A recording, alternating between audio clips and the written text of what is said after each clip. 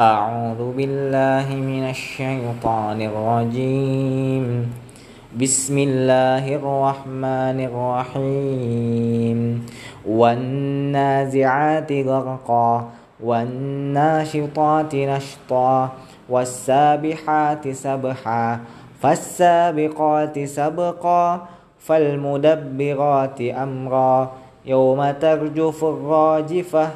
تتبعها الرادفة قلوب يومئذ واجفة أبصارها خاشعة يقولون أئنا لمردودون في الحافرة أئذا كنا عظاما نخرة قالوا تلك إذا كرة خاسرة فإنما هي زجرة واحدة فإذا هم بالساهرة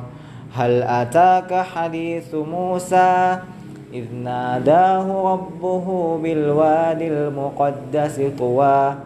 اذهب إلى فرعون إنه طغى فقل هل لك إلى أن تزكى وأهديك إلى ربك فتخشى فأراه الآية الكبرى فكذب وعصى ثم أدبر يسعى فحشر فنادى فقال أنا ربكم الأعلى فأخذه الله نكال الآخرة والأولى إن في ذلك لعبرة لمن يخشى أأنتم أشد خلقا أم السماء بناها رفع سمكها فسواها وأغطش ليلها وأخرج ضحاها والأرض بعد ذلك دحاها أخرج منها ماءها ومرعاها والجبال أرساها متاعا لكم ولأنعامكم فإذا جاءت الطامة الكبرى